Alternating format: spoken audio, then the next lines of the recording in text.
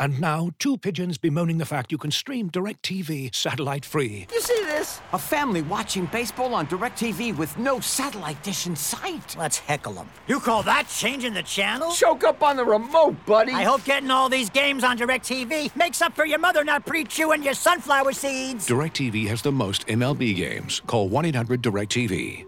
Claim based on total games carried on sports networks. Sports availability varies by zip code and requires choice package. Terms and restrictions apply.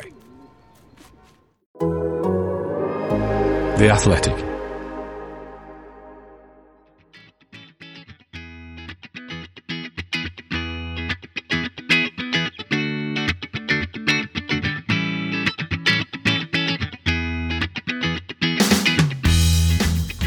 Hello to you all and welcome to the 60th edition of On the Ball, a Norwich City podcast from The Athletic. I'm Michael Bailey. I hope this finds you safe and well. On the way, an XR of 0.96. That's expected rant. What if it had been Emmy? Other player. Does that work? Yeah. And a massive crystal ball for a massive week. We will work through all that and more with our terribly excited guests this evening. They are former Norwich City press officer Ben Mounser. Hello, Michael. And former Norwich City publications and programme editor, Dan Brigham. Hello, Michael. Both still delighted at the titles that I've given them of their former careers. Before we crack on, let me tell you all that right now you can subscribe to The Athletic for a special price. Enjoy great analysis and in-depth features from the very best football writers around, as well as ad-free versions of all our podcasts for less than £1 per week. Just go to theathletic.com/Norwich pod to sign up and enjoy The Athletic throughout 2021. That's theathletic.com/Norwich pod. Thank you everyone for joining us. How are we? Ben, how are you? I'm okay, thank you, Michael. But more to the point, how are you? I was a bit worried about you after the game against Middlesbrough when I watched your video. Why? Why would you be worried? I don't know. It was an extraordinary performance, an extraordinary kind of theatrical rant. 12 minutes of compelling audio-visual entertainment, I have to say. Wow. Like every much better than the game.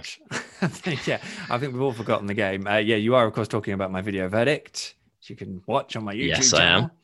Should you wish. Are you all right? Are you okay? I'm fine. I mean, what I've found is that I've kind of been forgetting about it, and then I start talking about it, and then I get angry again. So that is potentially what might happen over the next 10 minutes or so, especially in this first part. But I'm glad you're okay, and nice deflection. Dan, how are you?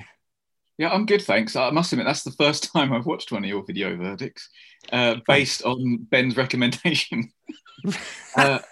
Very entertaining. It felt a little bit like the football punditry version of Michael Douglas's Falling Down film, where he just loses his rag suddenly. I was slightly delighted that no one else was in Carrow Road at the time you were doing that, because I was worried about their welfare. Gosh, I thought I was quite calm and balanced, but obviously not. Quietly seething, that's what you got to worry about. It was a bit of simmering, I think. I'll give you that one. Someone else said it was nice to see me rattled. I mean, I've obviously done well to carry myself with such equilibrium for about 12 years. But there we go, which is clearly not the case, by the way. And thanks for watching a video, Dan. I'm sure you'll now subscribe, almost certainly. 2,500 people had watched it. That's very impressive. Who? What? Half a dozen? 2,500 people. Oh, really? Yeah. What, Keith Stroud wasn't one of them. Keith Stroud. I hope he was. Might have picked something up. Anyway, we'll get into that. Now, I think let's crack on with this week's headline act. So we're covering off two things here. Tuesday last week, my piece on Emi Buendia's time in Spain went live. It was a piece I'd wanted to write for about a year, and then it all eventually came together in the space of several months. And of course, the first game after it's published, Emi Buendia gets sent off, which I suppose is not actually that unlikely, really. If we go to our dear Steve Sanders on NCFC Numbers, his wonderfully crafted tweets and stats post-game on Saturday. Only 8 players since 1985 have picked up 3 or more red cards in their Norwich City careers. Emi Buendia has now been sent off 3 times in just over 6 months. And there was then the list of the games per red card for all of said players who'd picked up 3 or more reds. And Emi's is by far and away the most prolific of a red card every 26 games, which is which is remarkable, really, when he's well ahead of people like Darrell Russell and Mike Milligan, who certainly had it in them. I'm sure we'll talk about the piece that I wrote in a bit, but we obviously have to talk about his sending off against Middlesbrough first.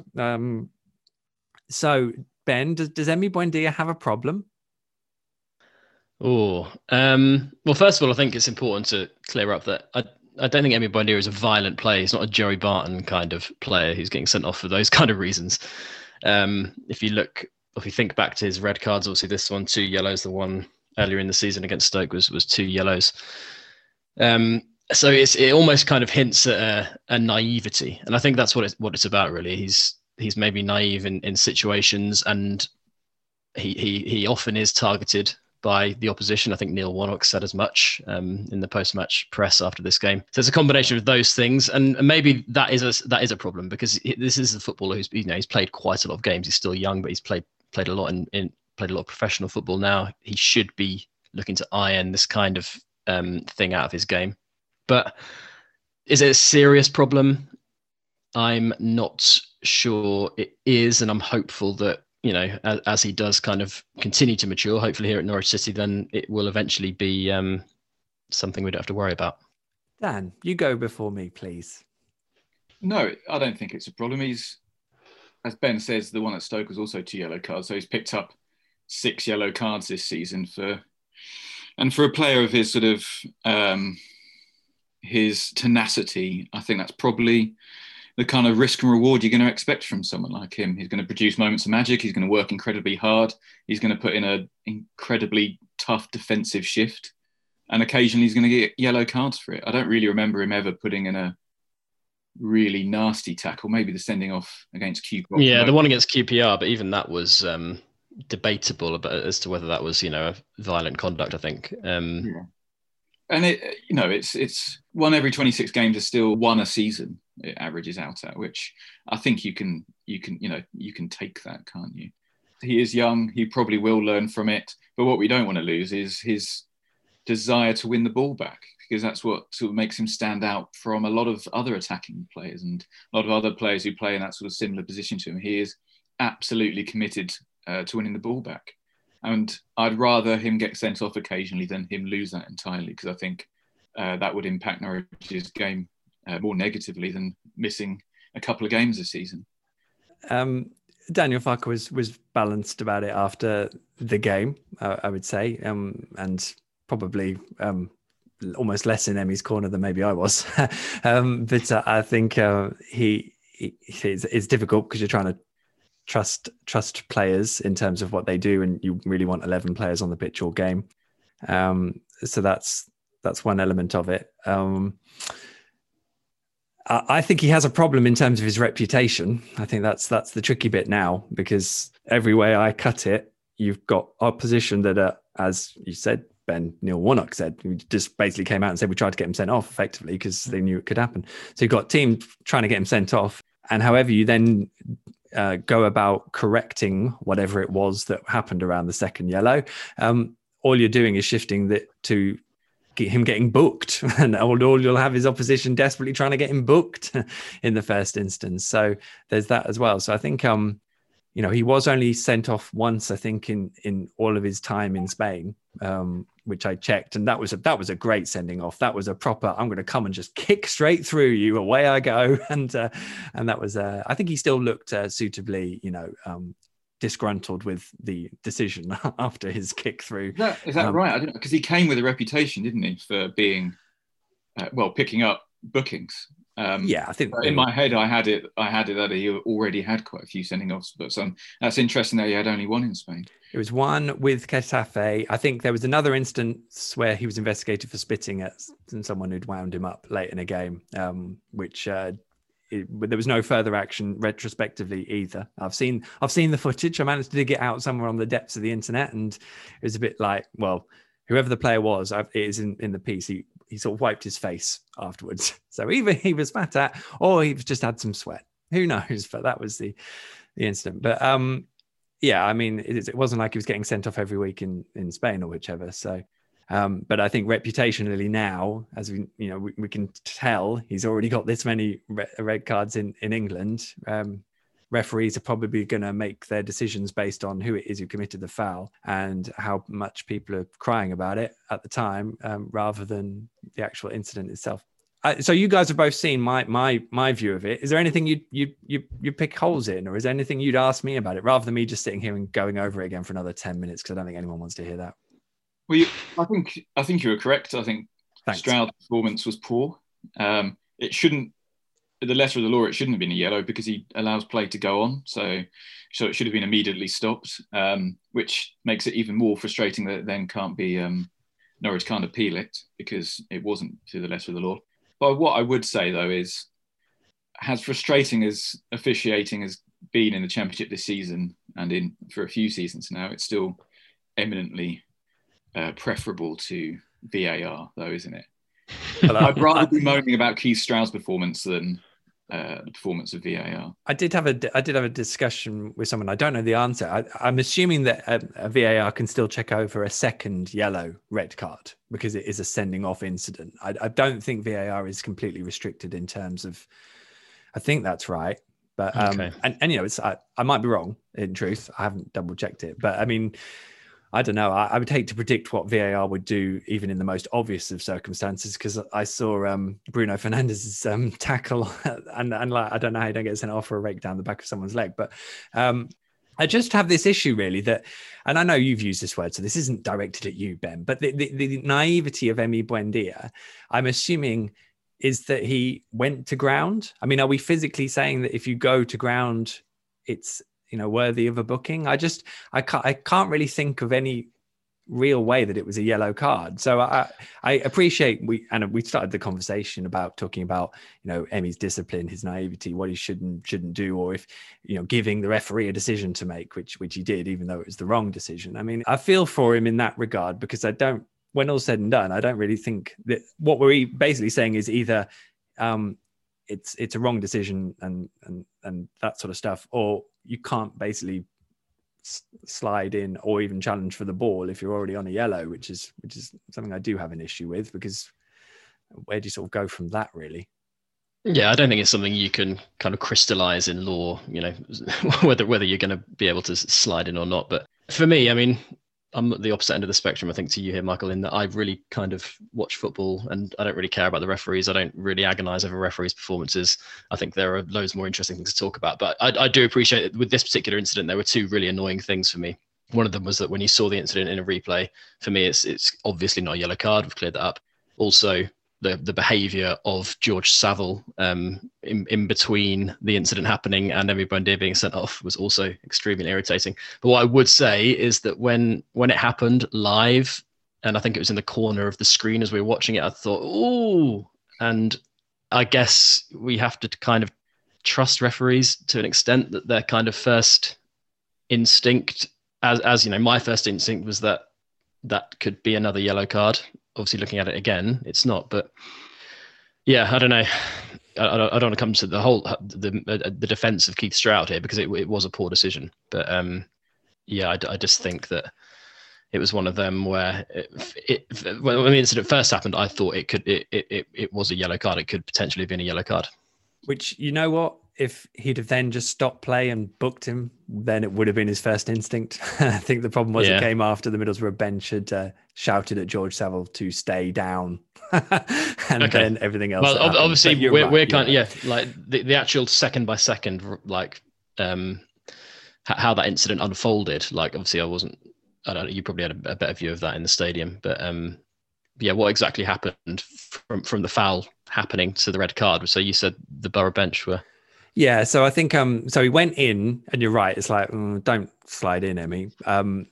Everyone immediately was like, whoa, because they were, and it was the first opportunity they'd had, and they knew it was Emi, so they knew exactly what they were doing. So they are all immediately shouting whilst play's carrying on. George Saville sort of gets up to start chasing after them. And the quite mouthy assistant coach, or whoever it was with Neil Warnock, I don't know who he was, who was booming all game, just bellowed, George, stay down, George, stay down. Right. So which he did, stayed down holding his stomach, obviously, until play stopped. I think went out for a throw. So obviously then they all ran back towards the incident, at which play the Middlesbrough players have only got one place to be, which is there in the middle. And everyone's sort of shouting, really. And Saville only gets up, I think, I can't remember if he only gets up after the red is shown, or because as soon as the referee then starts walking away from him and looking at Emmy, he's going to book him. So I think Saville got up before the red was shown. I think you're right. Yeah. So it might have been once because he'd already walked past. Noticeably, the ref had already ran past Emmy to see how George was, I think. And at that point, he probably got up to make his point alongside everyone else. But, hey, all teams are going to do what they do to gain an advantage. So I'm not naive. I understand exactly what Middlesbrough are doing. But if we sent everyone off because the opposition were trying to get them sent off, then, we'd kill the sport. And that's where you need a referee, a strong referee. Obviously, that kind of behaviour is pretty unsavoury. But I think the focus should be going forward. Should Emi Buendia on a yellow card in the middle of the pitch when there's, very little immediate danger, be going to ground in that exact situation, even perhaps knowing that the Middlesbrough staff and players would have reacted as they would. That's exactly it. That's exactly the point, really, because what we're saying, the result is once Emi Buendia is on a yellow card, don't challenge for the ball. That's basically what the logical sort of result of this is now, is that he needs to just stand there and not challenge. But the problem is then you just end up trying to get him booked, because as soon as you booked him, you've nullified him in terms of winning the ball back. So all it does is really shift the problem. But we're talking about a specific set of circumstances in a specific game. And I feel now I get to this point where I'm like, we haven't spoken about the fact Norwich weren't very good and all the good stuff that Middlesbrough did. And it becomes a bit about that. I just don't like injustice. Dan, did you want to say then it's conversations like this. Well, I was going to say that it's been noticeable that the Norwich players have clearly been instructed to foul more often in opposition half when we lose the ball this season, and which I've got no real problem with, but just maybe don't do it when you're on a yellow card. But it's also conversations like this that led to the introduction. I mean, I'm not claiming any power or responsibility here. You may do though, Michael. But this is what led to VAR, isn't it? This is conversations like this on Match of the Day, on Sky Sports. Conversations like this that take up probably too much time and less talk about the actual football led to the introduction of VAR, I think, and if it comes to the Championship, it would be kind of a sad expansion of it, I think. I can't believe you brought a long way around it. Saying let's stop talking about the referees. You brought it back to VAR both times, Dan. And by the way, the only reason we're talking about it is because the referee made a complete ricket because he didn't stop play and send him off. So maybe if the referees were better, we wouldn't need a referee watching a video screen who is still a referee watching a video screen and still getting it wrong. And now, two pigeons bemoaning the fact you can stream DirecTV satellite free. You see this? A family watching baseball on DirecTV with no satellite dish in sight. Let's heckle them. You call that changing the channel? Choke up on the remote, buddy. I hope getting all these games on DirecTV makes up for your mother not pre-chewing your sunflower seeds. DirecTV has the most MLB games. Call 1-800-DIRECTV. Claim based on total games carried on sports networks. Sports availability varies by zip code and requires choice package. Terms and restrictions apply. Looking for the best place to buy tickets for any of your favorite teams or sporting events? We've got the spot.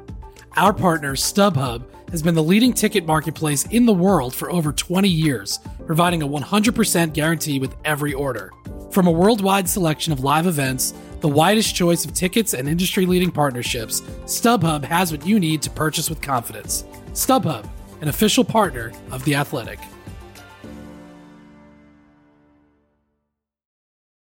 So there we go. Read my piece on Emi Buendia in Spain, because he only gets sent off once in that. And, you got a week of not seeing him play any football. So did anything stick in your mind about Emi Buendia in Spain, gentlemen, from all of it all? Dan, not VAR.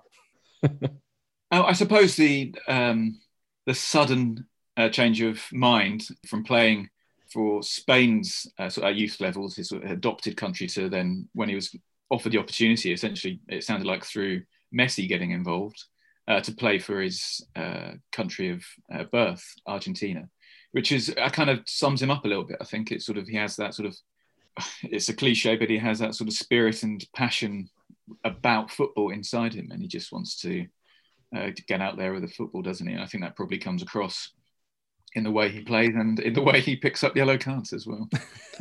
One of the best quotes, I think, in the piece, Michael, was from Pablo Franco, who I think was the Getafe B coach, who said Emi was a difficult player to manage. And I think this conversation is going to be linked to the one we've just had about his red card against Middlesbrough, because first of all, I think we have to give Daniel Farke some credit here in that he has been the manager who's been able to extract the level of performance we've seen out of Emi Buendia over the last 2.5 seasons, or nearly 3 seasons.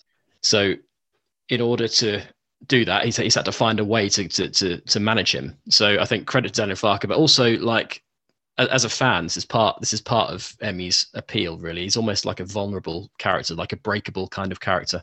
And I think as a fan, you really relate to players like that. So to go back to something Dan said earlier on, you wouldn't want to take that kind of fire away from him. And it comes through in that piece. I think someone else in the article spoke about his kind of spark and his desire. That's obviously been there from a very kind of early age throughout his time in Spain. So yeah, that was the main kind of takeaway for me. Beautiful. Well, go and read it, people, if you want to read it, and you've got a spare bit of time. I'll be sharing it a lot over the next however many months. So it's all there. And I hope you get to enjoy it. Right, let's move on, shall we? Everyone will be delighted to hear. 2 things we are not going to talk about. These are the things that have happened and deserve acknowledgement, but we are only going to acknowledge them by stating how we are not going to talk about them. Makes sense? Good. We only have 3 minutes to do it as well. So please, can we cue the dramatic music? There we go. Right, this week we are not going to talk about referees anymore, for starters. So that's the first one. It was a goalless draw against Middlesbrough. Norwich struggling for shots on target. I asked Daniel Farke this today in the press conference, and no, he's not particularly worried about the lack of shots on target. So away we go. We're definitely not going to talk about that. Gentlemen, Dan? The commentators for the game, which you wouldn't have listened to, obviously, because you were there, Michael, talking about Middlesbrough as if they were some sort of plucky underdogs from League Two was grating. This is a club, one of the biggest clubs in the Championship, with one of the top 3 managers in the Championship as well, one of the toughest clubs to play, and it's sort of skewed the balance of it. We did, I think, 4 points against them across the season is an excellent return against that side, who I fully expect to end up in the top 6. You know what? I was just about to say that. I definitely think they'll finish in the top 6. I think they made 2 great signings this window, and Neil Warnock knows very much what he's doing. So it's always funny watching social media on TweetDeck, and when Norwich are live on Sky, all I see is fans commenting on Don Goodman, pretty much, which is always amusing. Ben, anything you don't want to talk about? Well, just on the Borough thing, I agree with Dan, really. Like, obviously it is a bit of a concern that we weren't able to get a shot on target. I think a lot of credit goes to Borough, especially because I think watching Norwich City a lot this season, when 1 or 2 of the attacking players haven't been able to make things happen, we always seem to have like an outball, whether it's Max Aarons on the right or even like Kenny McLean in more recent matches, where someone's able to get things going. I think in this match, Borough did such a brilliant job of nullifying our attacking threats, and I'm talking particularly about Max Aarons there. It was his quietest game, I think, for ages. I can't remember a game where he had fewer touches than he did in this one. So yeah, I think we have to place a lot of credit on Borough, and I'm not too worried going forward. I'm in Daniel Farke's camp. Love it. Well, we all are. Yeah. Go on, Dan. And also, Borough have given up the fewest shots on target per game this season, haven't they? But on another thing is, I don't want to talk about Johnny Howson not being a regular Premier League footballer. It makes me quite sad. He's so good. When he good. joined Norwich, he was so good, and he was so good in the second half of Paul Lambert's Premier League season and the first season under Chris Hughton. And it looked like a player who would ready-made, 2-footed central midfielder, box to box. That guy should be playing regular Premier League football. Did Neil Warnock say he's the best midfielder he's ever managed? Yeah. Yeah. He'd have loved to have played There's in the Daniel Farke side as well. It would have been so different if he'd stayed, wouldn't it? Well, during the game, I was imagining an Ollie Skip, Johnny Howson midfield too, which... It's no secret that Daniel Farke was absolutely gutted to lose him as well. Yeah. Oh, Johnny. And he looks so good in his beard. It's like beard and hair. I hope he's still got his Let's Go Fishing van. Mustang, and the Mustang, yeah. Well, that's the dramatic music over, I think, pretty much. So we talked a little bit about the Dimitris Giannoulis. He made his debut. We're not going to talk about it, but he got better. He made his debut. I mean, let's be honest here. He was poor. Poor, but also it's okay to say that and admit that and own that fact by also saying that we should in no way judge him on his first appearance, having only had a few days training. He did come across as a different player in the second half. I thought he got to grips with it and provided more of an attacking outlet in the second half. He put in 2 crosses. In the first half, it was a little bit of a worry. It's his first game. But I think he had a 55% pass completion rate, which, if that continues, it's not going to work in a Daniel Farke team. But taking risks. No, I'm sure. Risks. I mean, he wasn't. Did he? I know he wasn't. I know he wasn't. I have to be honest. That first half is about as bad a first 45 minutes of a signing I've seen. I think. Didn't really. It's horrible, isn't it? Because like, that one of the main things you're looking out for in that game was his performance in Alice's debut. Really excited to see how he does. So you're kind of looking at every single thing that he does in forensic detail, thinking, and then he was pretty much giving it away every time. But I'm sure he'll go on to be excellent. I'm not going to say I'm not judging him obviously after one match. Exactly. And Dan, you were ruffling your face. The first half did remind me of Ivo Pinto a little bit in that he just got his head down and seemed to have little finesse. But the second half, I thought there was his movement in the sort of final attacking third and his link-up play was much better. Well, I can't really remember any of that, but I do remember a really good run into the box, which is something Jakob Sorensen wouldn't do, but something Max Aarons would do, for example, on the other side. I think it was like an inside run inside the fullback, which is like, that looks promising. It was the spaces he was running into which I picked up on, and he did it 2 or 3 times. Then he went on the outside and put one beautiful ball that went straight through the 6-yard box. Although there wasn't really anyone there to get on the end of it, but more to come, I'm sure.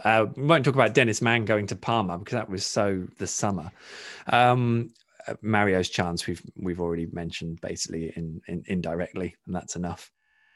Classic Mario Vrancic performance. He was excellent for the first 10 minutes and then just wasn't there. That's harsh. Wasn't there. That's harsh. Mario. Well, that's the other thing as well. I think this is the first time this season we've really suffered without a proper number 10. I think, especially with Todd and Emmy man-marked, we needed a decent number 10. To be fair to Mario, that's not his natural position. But if we had a fully fit Stiepermann from the 18-19 season, I think it would have been a different outcome on Saturday. Step up, Kieran Dowell. Your time is now.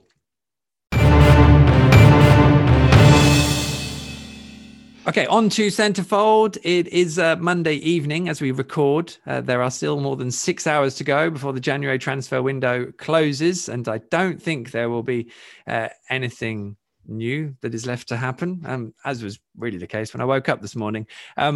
We should touch on the one thing that was confirmed, which is Erland Nieland.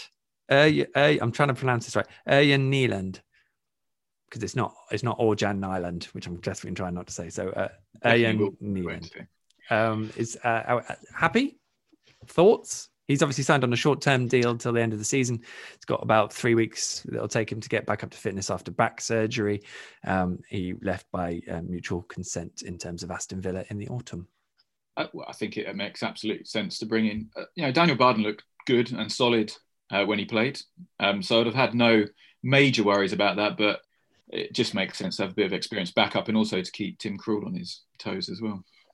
Yeah, I think McGovern's out for a while, isn't he? And it'll be good for Barden to have another experienced goalkeeper in the training setup as well to sort of support his development.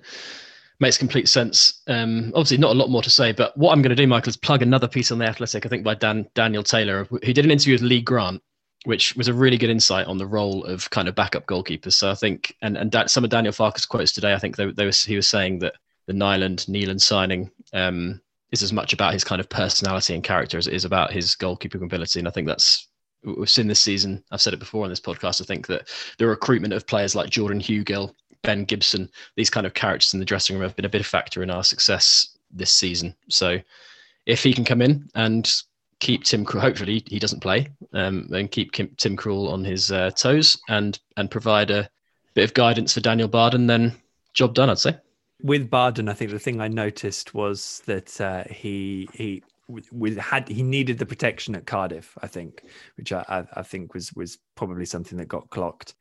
We'll see how things look like at the end of this season, because Michael McGovern is currently out of contract in the summer, and I would say that Nieland has arrived with a view to seeing if it will be a longer deal beyond this summer. So probably a situation to watch out for. And I'm sure we'll get to look at him at some point. Quick update on Sebastian Soto. His work permit's all done. In fact, he played for the under-23s today. They were absolutely outclassed by Crystal Palace 4-0. I watched it. But he was looked a bit lively. And so in what was probably quite a disjointed performance by the rest of the side. So we'll see how that develops. But at least he's in the building and they can have a proper look at him now. Melbourne City played as well. He will be playing for the under-23s for the rest of this season and probably needs to get himself in good shape and see if he can make an impact.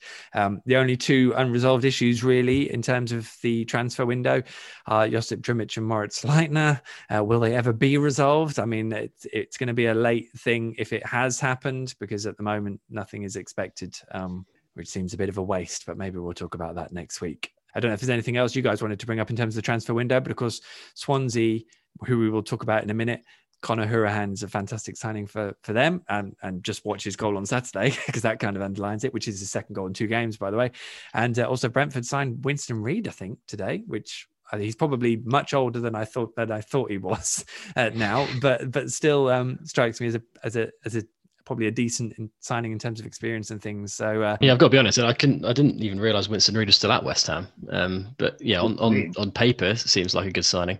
But Conor Hourihan, he is kind of championship promotion personified, isn't he? Conor Hourihan, like he's the player you want in your team if you're gunning for. It's a kind of classic January signing for a team who are looking to achieve automatic promotion. Really good one. Swansea looking good, but we'll talk about more about them in a minute. I would say I'm slightly disappointed, but not surprised we've not dipped in to look for another centre-back. I know it's particularly difficult in January, especially when you're looking to recruit someone who'll come into a team knowing full well that Hanley and Gibson are very much the number one centre-back pairing. So obviously it's difficult to dip into that sort of pool, but I think we've left ourselves a little bit exposed because it's such a drop down, I think, a level now if we lose either of those two. And in a long championship season with many games to come still, and when the pack will probably tighten, I think I'd be worried about it coming back to bite us a little bit.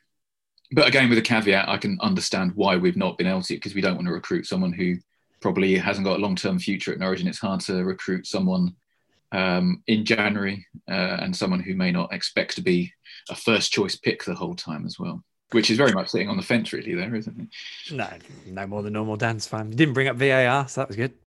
Okay, it is time for This Is Just Like Fantasy Football. This is almost fantasy football. So we are recording, as we usually do, on Monday, but it is a busy week ahead and a big week with Norwich at Millwall on Tuesday night, 6 p.m. kickoff, and then Friday night's cracker, arguably the biggest game of Norwich's season so far, I would say. Yep, they're both nodding. It's a Friday night trip to Swansea.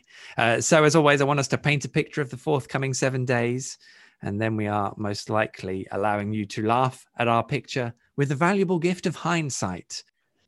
What's going to happen? I shouldn't be as calm as I am probably about going to the Den, because I think Millwall haven't won in 9 games or something. They've got the worst home record, well, in terms of wins in the Championship. They've only won once at home this season. Okay. Right. So obviously that's an easy 3 points. Record as well, I think, haven't we? So. Yeah. So what we're going to lose? Are we saying at the Den? Well, it can't be any worse, can it, than the 4-0 Tonking, which ended Russell Martin's career in Daniel Parker's first season. It can't get any worse than that. I think I'd never like saying stuff like that. One thing about the Middlesbrough performance is that a lot of people have been saying, including myself, that the Tuesday, Saturday games is so detrimental to the quality of the league. But I also think the flip side of that, having a little rest, and especially with the FA Cup, a lot of players not playing, meant I'm not quite sure we were quite in our rhythm on Saturday against Borough. So I do wonder if we'll see a slightly more fluid, even without Emmy, a more fluid, sort of slick performance. And obviously we'll see even more of the ball on Tuesday night. So I expect us to win at Millwall.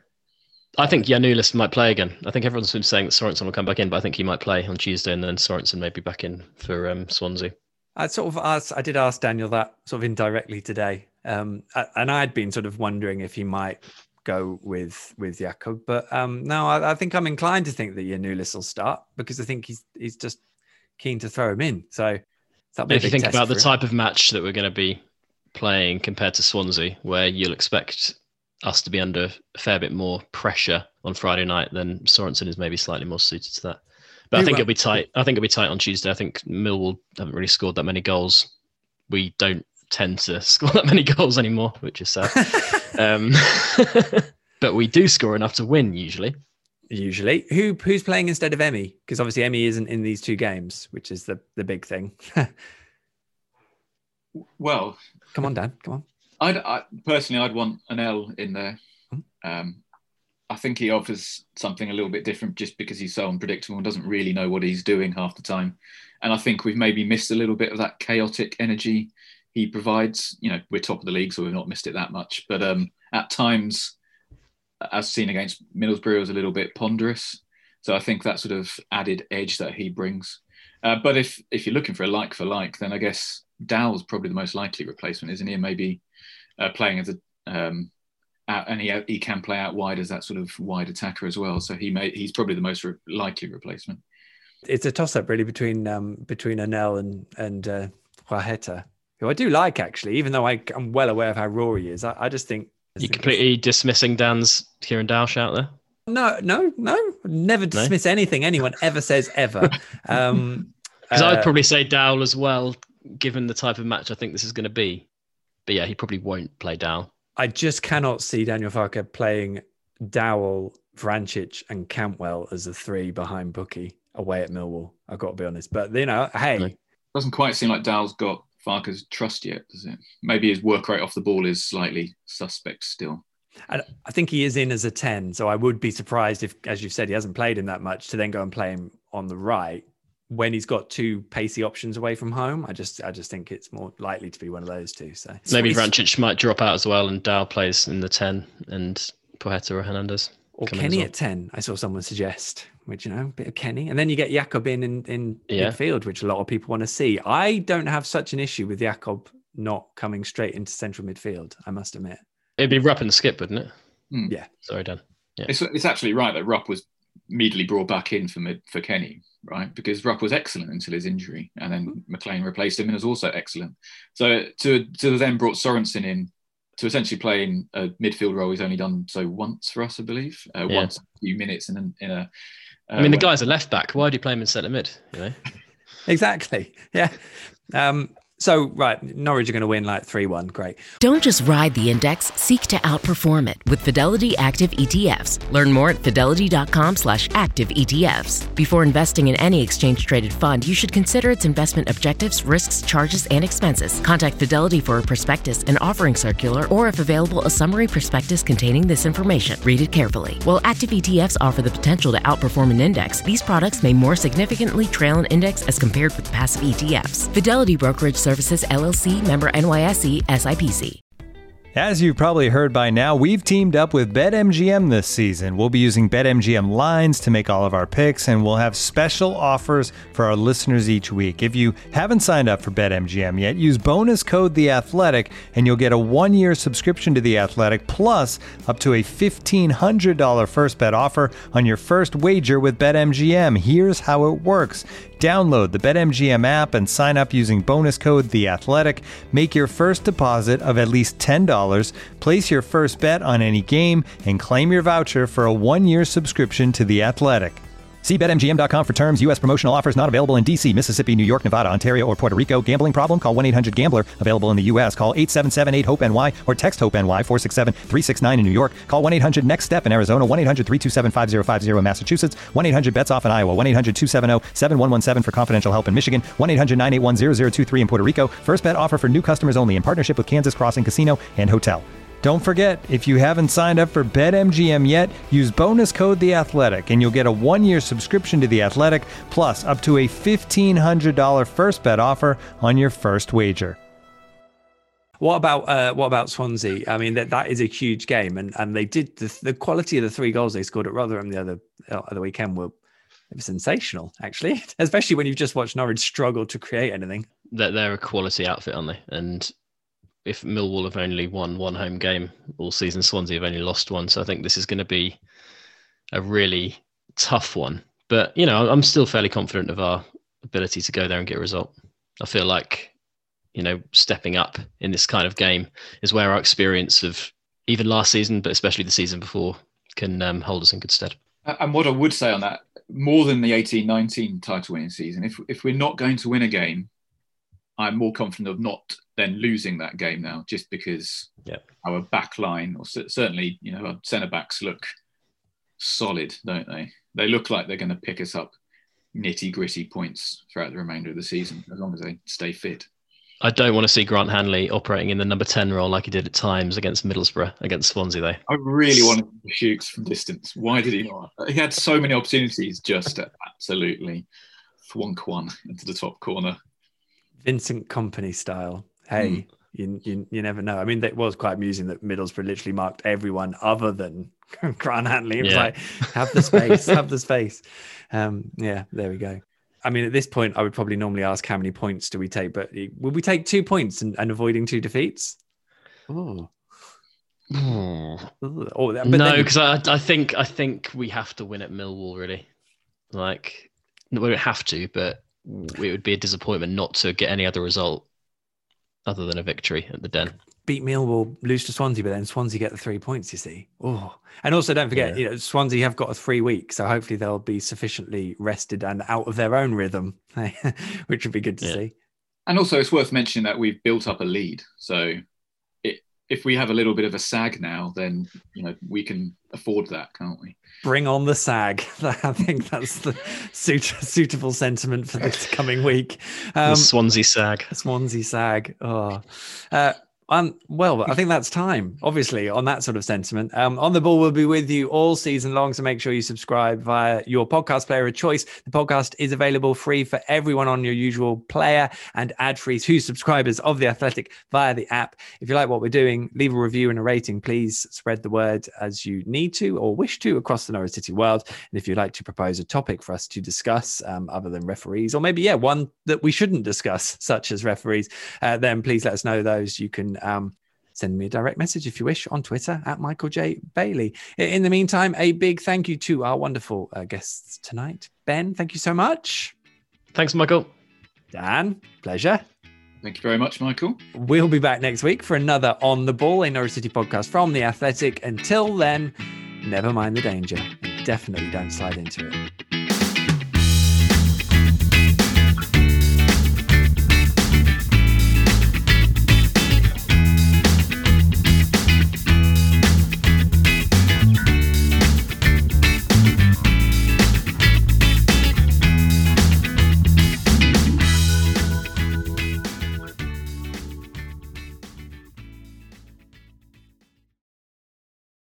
And we're clear. Happy days. Ben and Dan, welcome to Wits End. Been a little while for you both? Or have I just forgotten when you last appeared again, like I tend to do sometimes? It was pre-Christmas, I think. Pre-Christmas. Yeah, I've been on since then. We need to check the league table on twittercast.co.uk. Oh, love it. There's a table. I forgot there was a league table on twittercast.co.uk. Essential viewing for all Twittercast. Michael Bailey, 13 appearances. Steve Sanders, 8. Me, 6. Dan, 4. I mean, I'm a bit like... Fourth or fifth. So this is your 5th. This is becoming a competition. I didn't realize that. I mean, I'm a bit like the PSG, really, of this, aren't I? There's no way I can't win this division. So there we go. Welcome, everyone, to Wits End. Welcome to you all, you lovely Twitterkers. If any of you have stumbled across this for the first time and thought that the podcast should have ended by now, that's fine. Just listen to On the Ball podcast number 42, which went live on September the 8th. That was a long time ago now, wasn't it? It's all explained there. You can email this segment of the podcast directly, twitterkers@icloud.com. That's Twitter, KERS @icloud.com. Or you can use the hashtag Twitterkers on Twitter. Just don't explain what it refers to because it's a secret club, obviously. I did notice on the website, which has nothing to do with us, but has been created, twitterkers.co.uk, the yellow bar is now telling me to chillax, or that the world is telling me to chillax, which... sort of a legacy, and maybe I should have taken that advice on Saturday afternoon when I was recording my own video. I wanted to drop a chillax into the main pod, but then that would have resulted in like an awkward silence, wouldn't it? Because you obviously don't want to mention Twitterkers, you don't want to mention chillax. This is true, yeah. So well, Steve, we couldn't really have addressed it, could we? No, it's a good point. It's a good point. Yeah. Although, everyone's then missing out, aren't they? All those ones who switch off when they hear the music at the end. So, Steve Sanders makes sure he mentions it to me every time he sees me now, which... I appreciate. I think that's wonderful. I did see a tweet, hashtag Twitterkers, of course, from Stephen Pass. He said, I wonder how early journalists find out about transfers but have the info embargoed until an official announcement. So how much notice do we get? Embargo. Have you ever respected an embargo about a signing, Michael? Am I expecting one? No, have you ever respected one? How dare you? Yes, all the time, actually. Pretty much every signing. It's not very... You see tweet on that, actually, to Paul Hayward, the Telegraph. Oh, no, I didn't. When Paul Hayward was congratulating someone on getting a bit of news and info about signing, I can't remember which one it was. Lineker asked why the journalists sports journalists scramble to break transfer news essentially a day before it's going to be announced by the club anyway. And as two people who formerly worked for the football club in the contents department and probably spent a lot of hours planning announcements for signings, to have Michael Bailey then flash up with the news an hour beforehand was quite frustrating. I'd like you to explain yourself. Well, I think I don't know if I can explain myself. I mean, obviously, there's a degree of football journalism being you want to know what is going on. It's your job to share it, and it's your job to try and find out a lot of these things first, but and to inform. So there's obviously a bit of that. Do you feel a bit of pressure in that regard, Michael, especially in the age of social media, where anyone who knows the news and is in a position to be able to say it publicly can? Obviously, before, when it was newspapers, you could work on a scoop and have it in your back pocket for however long you wanted, really. But now, do you kind of feel the sort of rat race almost? I suppose. Not that you're a rat. Yeah, call me a rat. I need a few rats. If I could get a hold of some, that would be good. I think. I mean, I never really did the job when it was just newspapers. So there was always a degree of internet and social media. So I suppose there was always that. I've never had the element of putting together a piece just for the papers, and then you see a paper or another paper and someone else has got it. Certainly when I started this job, I felt that I had to, I suppose, because I'd moved to somewhere else, it was like, how much is he going to know in a different job? So I suppose there was an element of that. But since I've been doing it, I feel a lot more relaxed about it now. I know that the key thing for me is just to make sure I'm right. I'm a human being. I couldn't possibly do everything first all the time without being or going insane or probably burning out by probably February last year. So I'm quite relaxed about it all now. If I find something out myself, then I feel able to share it, then I will. And if I'm getting information in advance so that it helps prepare things, then I honor that. You'd be delighted to. I'm sorry you've missed out on all that, Dan, because I'd have probably just broken it a few years ago, but there you go. So it's normally to answer the question though. No, sorry, Mike, I thought you were going to finish there, but no, I was just going to say.